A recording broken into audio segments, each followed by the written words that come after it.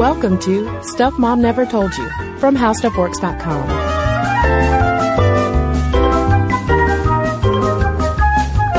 Hello and welcome to the podcast. I'm Kristen. And I'm Caroline. And Caroline, I have a selfish reason for wanting to do this episode on tattoos. Because I wanted to talk about it. You know, a lot of our listeners have asked us to talk about tattoos, which we had years ago, but like it had been so long. Yeah. The tattoo landscape We're so totally different. changed. Yes. And also it is taking all of my willpower to not pronounce it tattoo. Tattoos. Right I know. now. Tattoo. That's the way I say it. Tattoo, not tattoo. Tattoo just is so much more fun to say. But back to my selfishness. Oh, okay. So I have 2 tattoos. Yes. 2 tattoos. See, it just sounds so much better. 2 tattoos, I know. Anyway, I'm off the tattoo train. So I have 2 tattoos, one on my wrist and one on my rib cage, and I really want a new tattoo. I've been wanting a new tattoo for a while, and it is time. Do you want big, small, colorful, black and white? I just want black and white, or I guess just black. And yeah. my skin's pretty pasty, so that's almost white. Both of my tattoos are only black, and I kind of like sticking with that motif. And I have an anchor on my wrist and a battleship on, my ribs. So, And she means the game Battleship. She totally doesn't mean an actual battleship. yeah, it's actually a scene from the movie Battleship. Or it's a scene from the 80s commercial with the 2 little boys playing Battleship. It's a huge back piece, actually. It's very intricate. And I've got this accidental nautical theme going on, and I don't necessarily need to stick with that, although I'm fine with it. You should get Sylvia Earle in her like scuba suit. Oh. She's like under the battleship maybe she's exploring. Under the battleship, yeah. Oh, well, I gotta tell you, I really have been thinking about getting a bird of some sort. Put a bird on it? I want to put a bird on it. I want to put a bird on my body. Is that going to symbolize anything? Or? I want a bird, and I'm saying all of this in such great detail because, listeners, I am looking for suggestions. This is a thirsty explanation. You know you're going to get some. I hope so. But I'd like it to be a bird that's somehow symbolic of endurance, going, survival. Like a vulture. Yes. I want a vulture devouring carrion flesh. I literally saw a vulture in our urban setting the other day on the sidewalk. Because it was tattooed on someone? It was going to work, I think. Oh. It had its lunch in its mouth. Holding a blackberry. I don't know. Well, are you thinking more, because you've got powerful birds like the golden eagle. Oh God, no, not an eagle. Things like that. No, not with a flag behind it. Yeah. You know what? You're right. That'll be my belly piece. I've got my back piece and my belly piece. So that then I can learn how to like make my stomach do the wave so that the American flag can wave and the eagle can fly. Yeah. Golden eagles are way bigger than an American bald eagle though. No, I want a cool bird. I really want a cool bird. And any ornithologist. I think you're offending golden eagle lovers out there though. I think that you are defending golden eagles. I know. Why am I so defensive? I have no bird in this fight. Ooh, I like that. You're welcome. We're killing 2 birds with 1 stone. Oh. Which I don't know that actually fits. But yeah. Related. Ornithologist, bird enthusiast, tattoo artists, and collectors. If you have any good bird ideas, please send them to momstuff@howstuffworks.com or tweet us at momstuffpodcast because I want to find the perfect bird. I want a bird. I would recommend an owl personally, but I don't know. I don't know how much endurance they have at like sports and stuff. Only if it's the owl from the old school Tootsie Pop commercials. Yeah. Symbolizing perseverance. Yes. Because how many licks does it take? Well, only 3. And so it's kind of the opposite. It symbolizes my impatience. Yeah. So Jinx. with that out of the way. Yep. let's talk about tattoos that actually exist and have existed for quite some time. Yes. Let's not keep talking about white girls like me wanting tattoos. Well, let me preface our history, where we will be talking about indigenous women and populations in North America by saying something about white people, and that is missionaries really mucked some stuff up. Oh, I know. This is very reminiscent of our surfing episode because a similar thing happened when white missionaries entered what is now Hawaii and were like, all this naked surfing that you're doing is not okay. Yeah, basically taking something, in that case, surfing, and in this case, tattooing, taking something that's beautiful and meaningful and sacred and holds a lot of significance, spiritual significance, life-marking significance, and just across the board dismissing it as a heathen activity, something that's damaging to the body that God gave you. Yeah, and the thing is, I feel like the stereotype of women in tattoos in the United States is of, the regrettable dolphin tramp stamp. When in fact, Native Americans and indigenous people, in islands all around the Pacific have this rich symbolic tattoo history. Like of dolphins? Not necessarily of dolphins. Sorry, I'm the worst. But if we are speaking just about the U.S., obviously Native Americans were the original tattooists.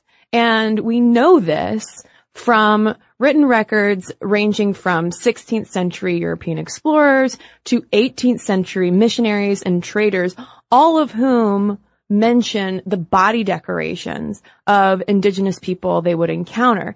And the body decoration might not necessarily be tattooing, but it often included tattooing. And in this episode, we're not just talking about the tattoos women get and people's views of those tattoos, because trust me, people have opinions on women's tattoos, but we're also going to be talking to you about the women who are the artists. And we were looking at some information about indigenous women in Micro-Polynesia and Fiji, for instance, who served as their communities' tattooists, and their own designs that they had were considered beautiful. It wasn't an issue of like what we have today still, which is issues of like morality and being sexually deviant somehow if you're a woman with a tattoo. To other cultures, it's historically been viewed as beautiful. Yeah, beautiful, a symbol of status. They were often used to demarcate milestones, whether that is hitting puberty or getting married, having a child. And we were reading about this in Drawing with Great Needles, Ancient Tattoo Traditions of North America. And they mention how references of indigenous tattoos in the U.S. go back farther than the existence of the word tattoo in English. So these anthropologists have had to go through all these records and kind of figure out what is and is not actually a tattoo, because words like pounce, prick, stamp, embroider, which is my favorite, were used by, people like explorers to try to describe these traditions and the body decorations that they saw. Mm-hmm. And women weren't tattooed as routinely as men were, but some definitely had some amazing and significant, socially significant tattoos. For instance, if you look at the Midwestern Osage tribe, which is also pronounced Wazazi, their women were selected to receive enormous tattoos that allowed them to, quote, trap the life force and manifest it on earth in the form of a long life and a lot of grandbabies. Yeah, so apparently these Osage tattoos would kind of wrap all around these select women's bodies. Kind of like I just imagine I don't know, everything like coming into like your like all these lines meeting at your belly button, and you have like a ray of light that would then shoot out of it, and that's your life force. And then you make babies and live till you're like 95. Yeah, or you live forever through your grandbabies. Oh, yeah, I guess that makes more sense. Yeah. You live forever thanks to your belly button light. Yeah. Oh, for sure. And people can always find you. Like a troll doll. Which is nice. And for another example, the tattoos of Dagiha, women who lived around the Ohio River, the Mississippi River Valley, and the Great Plains, were intended to snare souls from the spirit world and bring them into our world. Huh. I mean, my bird tattoo is not going to be able to do anything close to that. I mean, it depends on if you get a golden eagle or not. Really stuck on that eagle. It's can't. eagle or bust. Yeah. Maybe I'll just tattoo that on me. Eagle or bust. I mean, that's a great tramp stamp if I've ever heard one. People won't get it, and I won't either, but I will pretend I do. In 1851, we get a pretty famous figure in tattoo history, and that's Olive Oatman. So her family, on the frontier is killed, and she ends up being adopted and raised by Mojave Native Americans who give her this traditional tribal tattoo as a symbol of acceptance into the tribe, and it's these lines on her chin. And if you watch the show, Hell on Wheels, there is a character based on Olive Oatman. She's got the tattoos on her chin. She's also a prostitute. I don't think Olive Oatman was a prostitute, but Hell on Wheels, not a great show. I can't stop watching it. But anyway, apparently Oatman was the first white American woman to have a tattoo, and people just have always been obsessed with her for good reason. I mean, it's not every day that you see, especially from 1851, a white woman with a face tattoo. Right. I mean, the image of this woman in Victorian clothing and dressed and her hair all done up just so, and then with these, 5 or 6 straight lines that come out from her bottom lip all the way down across her chin to her neck. And if you want to learn more about Olive Oatman, Stuff You Missed in History Class has an episode all about her. But she became a huge sensation in part because of, the story of her kidnapping and ransom, but mostly due to that tattoo. And like you said, many Native American tattooing traditions were non-existent by the 20th centuries because while Olive Oatman was, super famous among white people, it was because they considered her kind of a freak for having this tattoo. And they certainly associated tattooing with savagery.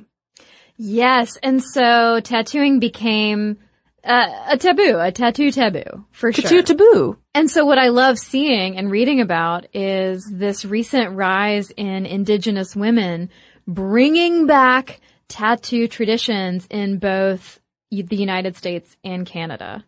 Yeah, so there was an NPR story not long ago covering a small but growing group of Inuit women in Alaska who are getting the traditional face tattoos.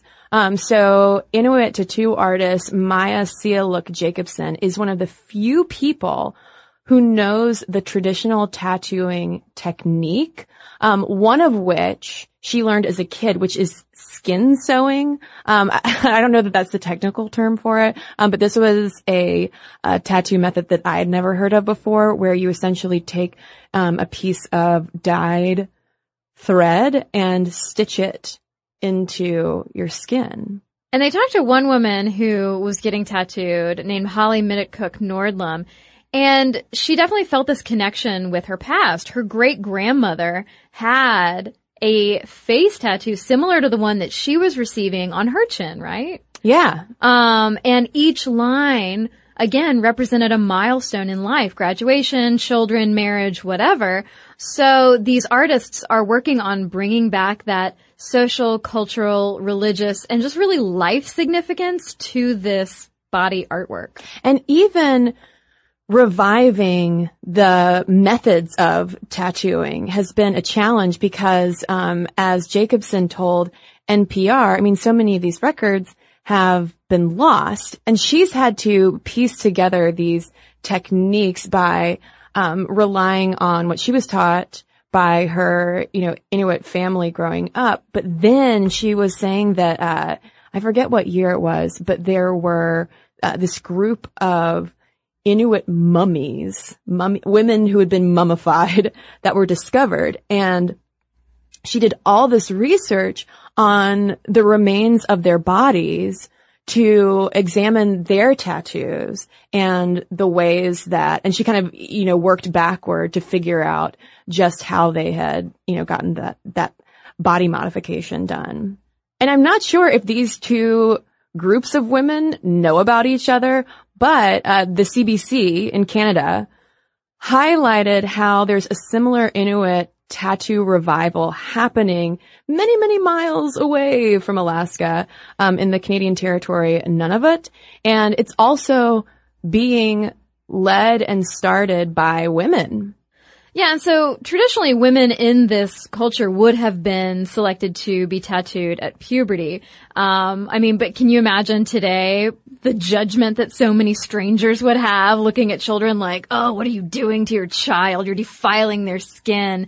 But so many people are working to reclaim that because it doesn't mean what traditionally white missionary type folks have imbued it with.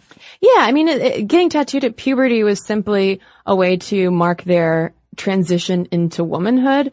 And at this traditional Inuit tattoo project that the CBC reported on, 20 local women showed up to not only learn the techniques, but also get tattooed themselves. Some of them getting the traditional tattoos on parts of their bodies, like their hands and arms, and fewer, but some still getting the face tattoo. That's kind of the big news here that people are so surprised by, that women especially would willfully elect to get their faces tattooed. Yeah. Well, faces aren't the only things that freak people out when it comes to women getting tattoos. It's really like, historically, women getting tattoos at all. Well, and to me, it's pretty clear that since this is a form of body modification that was started by people of color who are also indigenous, is one of the reasons why it has taken so long for there to be this mainstreaming and an acceptance of, any body, but particularly a female body, and especially a white female body, to be considered not deviant if it is tattooed, because, if we just look at the history of tattoos in the United States, we see that they were there and happening before white folks even got there. As soon as white folks got there and saw this body decoration, it was considered a sign of how, Native Americans were heathenistic and savage. And so, of course, it was something that should be outlawed. And so it's driven underground. And that connection is made all the more clear with Nora Hildebrand, who is the first circus sideshow tattoo lady who was essentially trying to ride Olive Oatman's coattails. Yeah, and she claimed that she was also tattooed by Native Americans. Was that a tall tale? Yeah, it was a tall tale. Her husband tattooed her. Okay, yeah. That was in the late 1880s, and I love the idea of, I'm gonna ride a fellow circus freak's coattails by also tattooing my face. Gotta make some money, honey. And something that I wasn't aware of was that also going on in the late 19th century was a trend among London and New York socialites to get very small, discreet, decorative tattoos. And that was okay, because it was hidden, it was small. And you were rich. Right. So you were kind of above reproach, but women who had a whole lot of ink done were considered a violation of nature. So, but did you read anything about what those tiny socialite tattoos were? No, I don't know too much about it, but listeners who want to learn more can consult Bodies of Subversion by Margot Mifflin, who was talking about that to the Atlantic magazine. I wonder if they got little opera glasses. Or a single white glove or something. I'm imagining them getting a little tube of lipstick, maybe a half-smoked cigarette.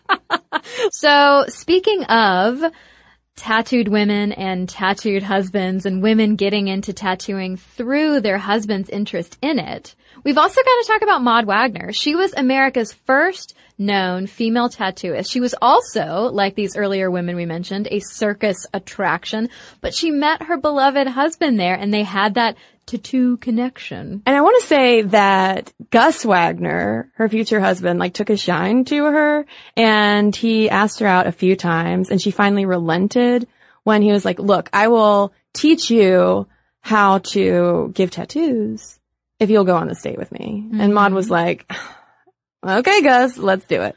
And they fell in love, and they had a baby, and that baby grew up to be another tattooist. But she never got tattooed herself. Well, I never met Lavetta Wagner. Oh, Lavetta. Lavetta, yeah, which I believe that she was named Lavetta to memorialize the love between Maude and Gus. Oh, can you feel the love tonight? I can. I definitely can. Well, and one of the reasons why Lavetta Wagner, who did grow up to become, a well-known tattooist in her own right, one reason she never got a tattoo maybe had a little bit to do with like, listen, mom's covered in tattoos. I'm not into that.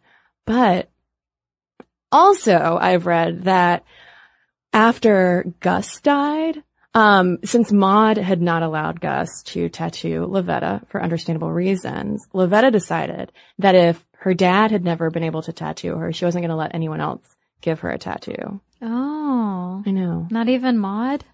Not even Maude. Aw, yeah. What a loving family. I know. Lavetta. Although how cool it had been for Maude to have given Lavetta like one of those heart, like mother tattoos. Yeah. From your ma? From your mom. From your mom. So if we jump forward a little bit to 1943, we meet Mildred Hull. She's cited as the only female tattooist in New York at the time, and she taught herself.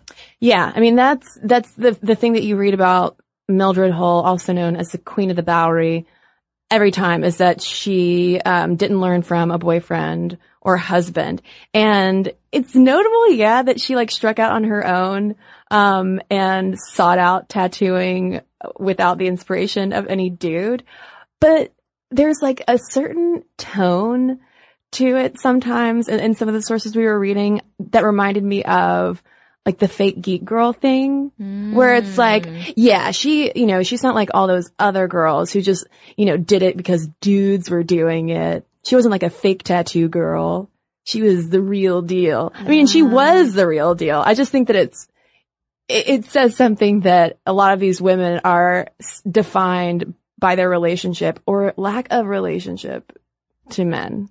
Yeah, I mean, I guess in our timeline, in the story we're telling, it's really not as important how they got into it as the fact that they did get into it and that they were successful. I mean, it is worth noting that some of them were introduced to tattooing by men, but the women we're talking about were all successful in their own right. Yeah, I mean, and of course, it's also a very masculine subculture at this point. It's so far away from its original roots, a la surfing, where it was far more of an egalitarian affair. Yeah, and something beautiful and sacred for women to have as well. And I do love, though, side note, that Hull was a former chorus girl who tattooed debutantes and socialites. I know, and I bet I'd like to learn more about this little side hustle that she had, because I would suspect that those debutantes were maybe getting those small, discreet tattoos like we were thinking about with the socialites before them. Well, because what are you going to do if it shows through your wedding dress? Oh, well, we got to get to that in a little bit. Around the same time as Mildred Hull's career was peaking, we have circus sideshow act Betty Broadbent, who was one of the best known tattooed ladies of the day, like circus sideshow ladies of the day. But she also caused a stir when she entered a beauty contest, knowing that she wouldn't win. Spoiler alert. But she basically did it just to highlight how tattoos are completely and totally at odds with conventional white beauty norms. So basically it sounds like Betty Broadbent is a badass. I mean, all these women are such badasses. Well, yeah, no, without a doubt. But like, here's a woman who's like almost spitefully entering a contest to be like, what? I'm a woman. I'm tattooed. These things aren't mutually exclusive. I'm still amazing and beautiful. Oh, totally. Deal with it. Yeah. Society. I know. Betty Broadbent definitely sounds like a lady you would not want to mess with.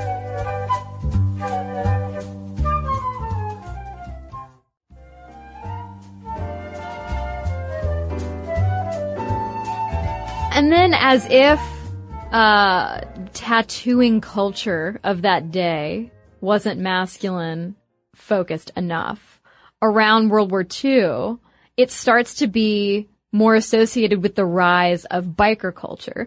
So now it's not just like men versus women, masculine versus feminine. It's also got the subtext of like almost kind of a dangerous, kind of scary masculinity that wasn't necessarily so friendly to women or people of color. Well, and also at this time, tattooing in a lot of places was downright illegal, a situation which was not helped in 1961 when a hepatitis C outbreak shut down all tattooing in New York. And by the way, tattooing was not officially legalized in New York until 1997. Oh, well, tattooing in South Carolina wasn't legalized until maybe not even 10 years ago when my friends, because I went to the University of South Carolina my freshman year of college, and all my friends who wanted tattoos had to drive across the border to Charlotte, North Carolina if they wanted to get tattoos. And they were inevitably always terrible. It was some like Chinese character that meant nothing to them. That's not the fault of the tattoo artists, however. That's just bad judgment from my drunk friends at college. Do you have any idea why South Carolina held out so long? Is it just sort of like Bible Belt politics? I think it has a lot to do. I don't know any like specifics, but I think it has a lot to do with the hyper, both conservative and religious culture that is in South Carolina, because you have to keep in mind that when you and I were in college, Kristen, there was a movement among evangelical Christians in South Carolina to again secede from the Union. And so I think not only was it, concerns over health and safety. Nobody wanted a Hep C outbreak, hepatitis outbreak. Nobody wanted to spread any other types of diseases, but I think that there was definitely a moralistic component as well. Well, and I remember very clearly growing up and going to church with my family and hearing, the passage in Leviticus in the Old Testament, the Bible, being cited as, thou shalt not, modify your body with tattoos is not a direct quote. Well, sure, exactly. I had a friend of mine, she and I went in like 7th, 8th grade to a big music festival here in Atlanta, and you could get henna tattoos.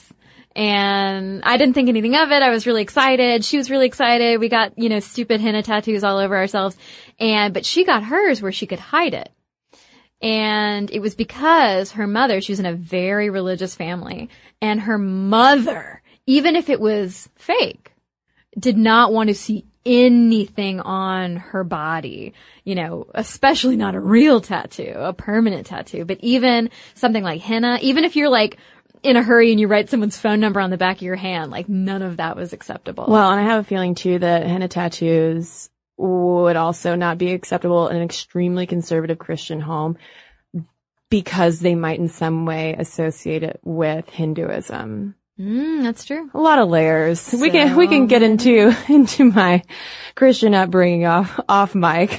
But if we go back to hepatitis C in the 60s, all of that really pushes this subculture even more underground. So that, the likeliest people that you would see with tattoos would be inmates, motorcyclists, and gang members, whether they're in a motorcycle gang or not. And I guess also military members. Yeah. Sailors coming back with anchors on their, big anchors on their forearm. Tiny anchors on their wrists. Oh, like sorry. Me. I'm just thinking of Popeye, never mind. But well, and that is one big reason, sailors, and military men in the South Pacific because of World War II. That definitely, is one of the reasons. That's definitely one of the ways that tattooing, made its way back to the mainland. Yes. It was shipped here by sailors. Sailors shipped it here. And we do, in the late 60s and 70s, we do see a tattoo renaissance that moves tattoos outside of, those darker, more dangerous subcultures of illegal tattooing and bikers. And circuses. And also apologies to bikers out there. I have nothing against you, really. I'm just reporting on attitudes.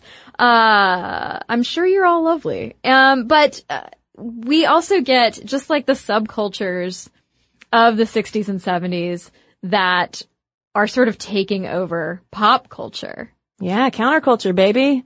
So speaking to the New York Times in 2001, Lyle Tuttle, who is a legendary tattooist in San Francisco, who's been credited with popularizing modern tattooing, told the paper, and I have to direct quote this because it just shouldn't be paraphrased.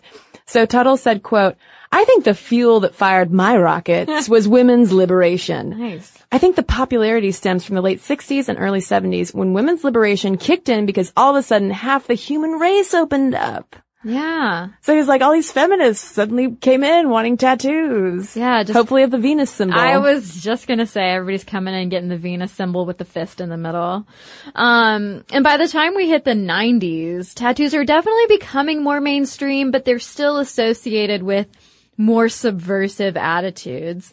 And Margot Mifflin, who wrote Bodies of Subversion, if I can say all of that correctly, said that she saw that tattooing was an amazing barometer of women's dreams and fears and passions at that time. She said it was a period when body issues were at a peak of controversy at the end of the culture wars. I mean, and Mifflin was really, she was absolutely correct, and she was tapping straight into what would become even more of a zeitgeist. Yeah, I mean, in the 90s, could you say that even though tattoos are becoming more mainstream, but they're still subversive, this was another way for another round of feminists to set themselves apart? Absolutely. I mean, it's still, a conversation that comes up around, agency and feminism and empowerment. Yeah, sure. Today. And in fact, in 2012, a Harris poll found that for the very first time, there are more American women than men who have tattoos. So 23% of American women and 19% of American men who were polled, have a tattoo. At the same time, research also finds that women are likelier to seek tattoo removal and or experience tattoo regret. But I have a feeling that some of that might have to do with what we're going to talk about later in the episode, which is how women's bodies, even still today, are judged if they have visible tattoos. Yeah, and I think it's the lingering gender norms and implications that come along with tattoos that perhaps this is just a theory, that perhaps that maybe as women get older and their lives change, maybe they're having children, maybe they do face more body shaming from other people. Yeah, I mean, because there's, at every stage of, what society expects to be a woman's life, having a tattoo is subversive. Think about a mother with a tattoo. What? I mean, I always remember, when I was younger, anytime tattoos would come up, it would be the thing of like, well, if you have kids, would you want your kids to see a tattoo? Or when you're a grandmother, would you want that wrinkly old tattoo on you? What will the kids think? Would you want that when you're getting married? They'll probably just think it's normal since you're their mom, right? Yeah. Is that the logical thing? They'll be like, cool, mom. Yeah, my mom's pretty cool. Or they'll rebel and be like, tattoos are subversive. I don't know what a kid says. Well, and it's just it's just considered so unfeminine, or at least was, like, right up until, seriously, like, I don't know, like 10 years ago, maybe. Yeah, well, my friend Miranda has a giant piece on one of her arms that's a whole bunch of beautiful flowers. It's really colorful. It's gorgeous. And hearkening back to tattooing's roots in this country of signifying major life moments and relationships, each flower is the favorite flower of an important woman in her life. Her grandmother's, her mom, her best friends. And I love that. But when she was getting this piece done, her mother did say, like, what are you gonna do when you're old? And Miranda was like, well, I'm gonna be an old lady with tattoos is what's gonna happen, I guess. Yeah. Deal with it. Yeah. Well, and I also have to shout out one of mine and the internet's favorite tattoos of late, which happened in 2015 when Rachel Fink got a Notorious RBG Ruth Bader Ginsburg tattoo on her arm. And it went viral. CNN covered it. Which is so hilarious. And if CNN covers it, then you know it's news. That's right. This episode is brought to you by CNN. But if Rachel Fink had been getting a notorious RBG tattoo leading up to the 1980s, although that wouldn't... When did RBG get on the Supreme Court? During the Clinton administration. Much later, yeah. So that wouldn't have made any sense. But still, I mean, she was practicing law. I mean, maybe she was an early fan. She was a badass. Yeah. Yeah. She didn't wait to be a badass until the 90s. So let's go back to, Rachel Fink, who is, probably not born yet at this time, she is getting a tattoo in utero of the law student Ruth Bader Ginsburg. Correct. Okay, cool. That fetus, yes, would have been advised by tattoo artists against getting such a large piece of work done. Because, genuinely or not, they were concerned about the stigma that women with a lot of art would face. Yeah, I mean, it's kind of in the same way of, going in there drunk and being like, I want a dolphin on my lower back. I want a Lisa Frank dolphin. Yes, and the tattoo artist would probably say, if he or she is responsible, would probably say, you are drunk. I don't know that that's a great idea. Also, you're bleeding a lot because you've been drinking and your blood is thinner. Yeah. For a lot of reasons, I'm not going to do that tattoo. But you might not like what people think about it. And this is something that Beverly Yen Thompson explores in her book, Covered in Ink, Tattoos, Women, and the Politics of the Body. And she interviews a lot of women who were part of the subculture when it was, still very much underground. But even today, heavily tattooed women, or even just women with a visible tattoo, still catch all sorts of unwanted comments, questions, come-ons, and touching as a result of their ink. And this was something that I asked Stuff Mom Never Told You fans about on Facebook, whether this was something they ever experienced. And yes was the overwhelming answer. Yeah. Because it's almost as if people think that the personal expression and art that a tattoo is, like, as soon as that is on a woman's body and it's visible and she's in public, she is rendered just open and welcome to public, for public consumption. Like, we somehow got it for them. In the same way that people will pet baby bumps. I was literally just gonna say that. It's like whenever something about your physical being is different than the quote-unquote norm, go with me with the quote-unquote part, people feel like it's somehow not a part of you and they can just touch it. Yeah. And it really, like, my pulse is elevated now because I'm just picturing, like, if I had a visible tattoo and someone just came and touched it, how quickly I would throat punch them. Yeah, and saying things like, oh, why would you get those tattoos? You're such a pretty girl. I just, like, I can hear that in my mother's voice because she would absolutely say that. In the same way that someone, like a stranger, will stop a pregnant woman at a sushi bar and be like, wait, but what about baby? Well, yeah, I mean, and one thing that Thompson talks about is that despite how mainstream and very middle class tattoos have become, it's like a hipster staple to have a tattoo, right? They are still associated with a degree of criminality, especially for men, but sexual deviance for women. And that's part of the whole, like, touching and by virtue of having a tattoo, you're required to answer my questions about it, which is also very violating. Well, and just this idea that women who have a lot of tattoos, similar to women who have a lot of visible piercings, that they're somehow kinkier, are more down for casual sex, are just gonna be interested in any male who walks up to them, is just waiting to go home with you. We don't even have to go home. You just do it right here. Who cares? I've got a tattoo. I'm crazy. Do it? You mean get ice cream? Yes, that's what some people call it.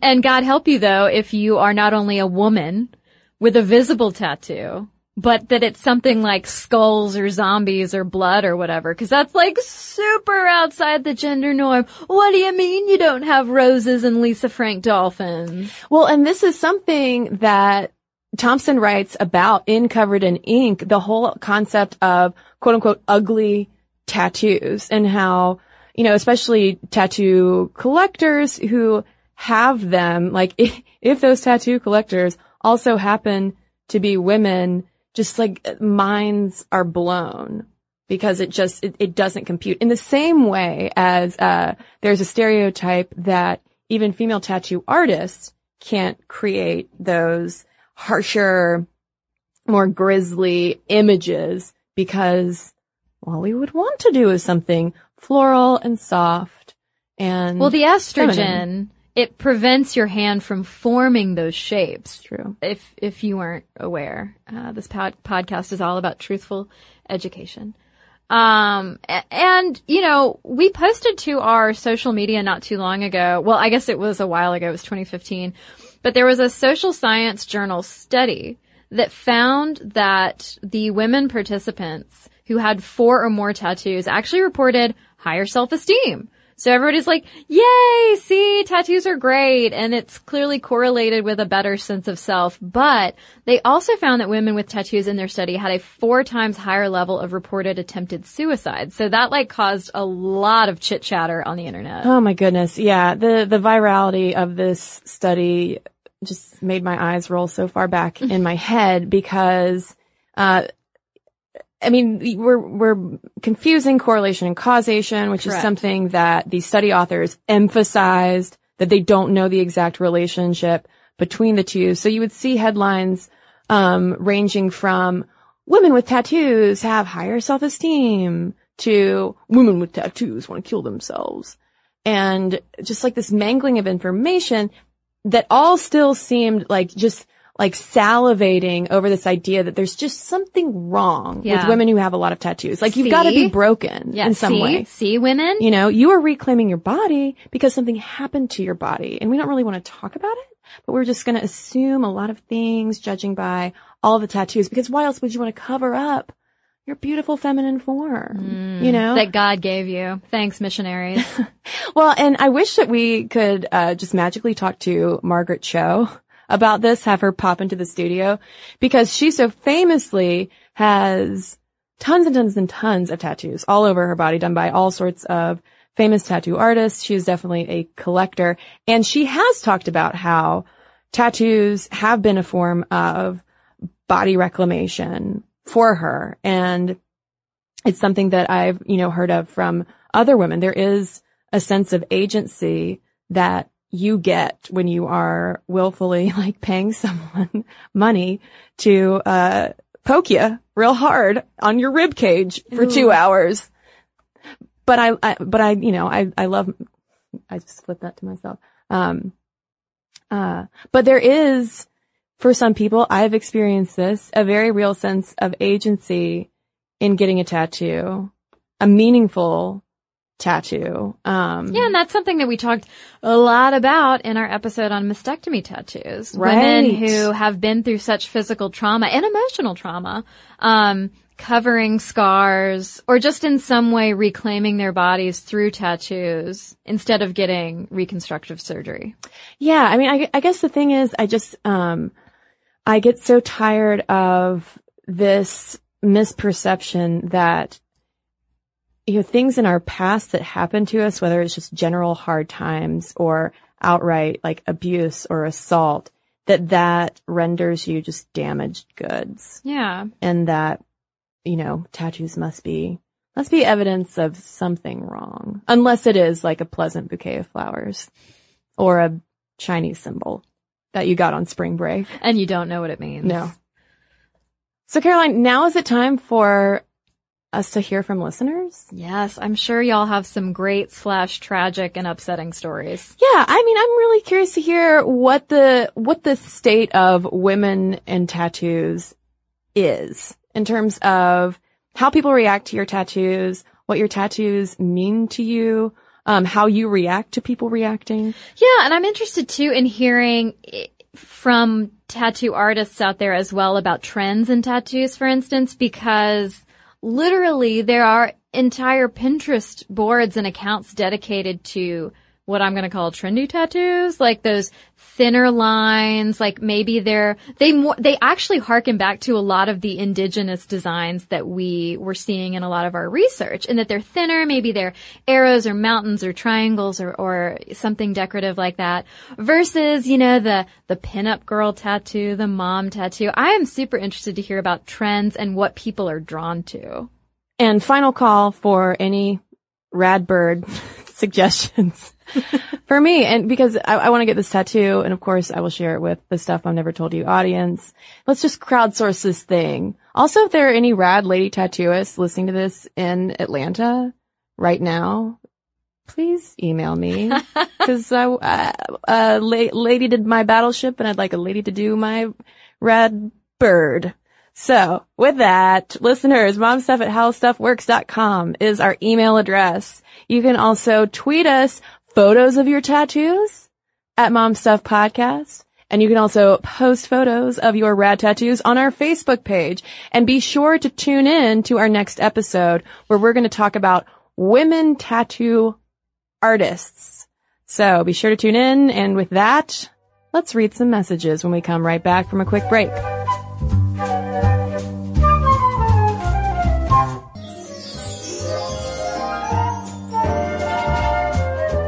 So I have a letter here from Amy in which she references our slightly long ago episode on the White Marmorian flock, which we referenced in our episode on Boston marriages. Amy says, I'm writing to say that I share a number of striking connections with this group of fabulous women. I'm a sculpture student at the Rhode Island School of Design. I've always been drawn to classical sculpture and had a desire to learn stone carving. This past semester, I decided to study abroad in Rome, and because I couldn't get enough of Italian culture and life, I decided to stay for the summer. I spent this semester learning how to carve marble with a funerary monument carver in Guidonia, Italy, and currently I have an internship in Assisi, Italy at a marble carving studio to further my education. I'm learning traditional techniques of copying plaster models in marble using a pantograph. I say pantograph like I know what that is. Amy goes on to say, additionally, while listening to the podcast, I did a brief Google search on some of the artists in the group. I typed Harriet Hosmer's name into Google Images, and the first sculpture to come up was her sculpture of Beatrice Cenci. Coincidentally, I lived and studied in the Palazzo Cenci in Rome during my semester abroad. It is the original home that Beatrice lived in until she killed her father. There are even some original frescoes still surviving in the Palazzo. I was very excited by all of these connections and would love to do more research on these women. Amy, I hope you do. They are fascinating. I love the White Marmorian flock. They are badass artist ladies. And so thank you for your letter. Well, I've got a letter here from Megan in response to our episode Part 1 on librarians. And Megan is writing us from the American Library Association. So that makes me really happy. So Megan writes, when I'm not listening to podcasts, and sometimes when I am, I actually work promoting libraries and librarians at the American Library Association on our public awareness and advocacy campaign, Libraries Transform. I'm also a librarian, and I hope to get a job out in library land working in youth services, which is something ALA totally knows and encourages. And yes, I rock a ModCloth wardrobe and have vintage home decor. One of the very first classes I took in library school was a class on the history of libraries and librarianship, hence Melville Dewey certainly made an appearance. The good news is that my textbook did point out that he was a womanizing creep, so while he did do a lot for our profession and started the association I work for, I've never harbored any illusions about him. On a side note, I like that you noted how he wanted to shorten words and use shorthand, one great example of which is his name, which he changed from Melville, spelled V-I-L-L-E, to Melville, V-I-L. Also, if you want to use a cataloging system for your podcast but want to avoid Dewey, you can go with the Library of Congress classification instead. Well, thank you so much, Megan, and I hope you enjoyed part 2. And also, speaking of libraries, we had a couple of librarians on Facebook mention a very important thing that we really did not cover at all in our 2-parter history, that librarians are certainly not just book slingers. There are librarians that don't even deal with books at all. So now I feel like we've got a part 3 that we need to do. 3, 4, 7, 10. I mean, I'll do them. I'm happy to do them. So with that, listeners, send us your letters. momstuff@howstuffworks.com is our email address. And for links to all of our social media, as well as all of our blogs, videos, and podcasts with our sources so you can learn more about women and tattoos, head on over to stuffmomnevertoldyou.com. For more on this and thousands of other topics, visit howstuffworks.com.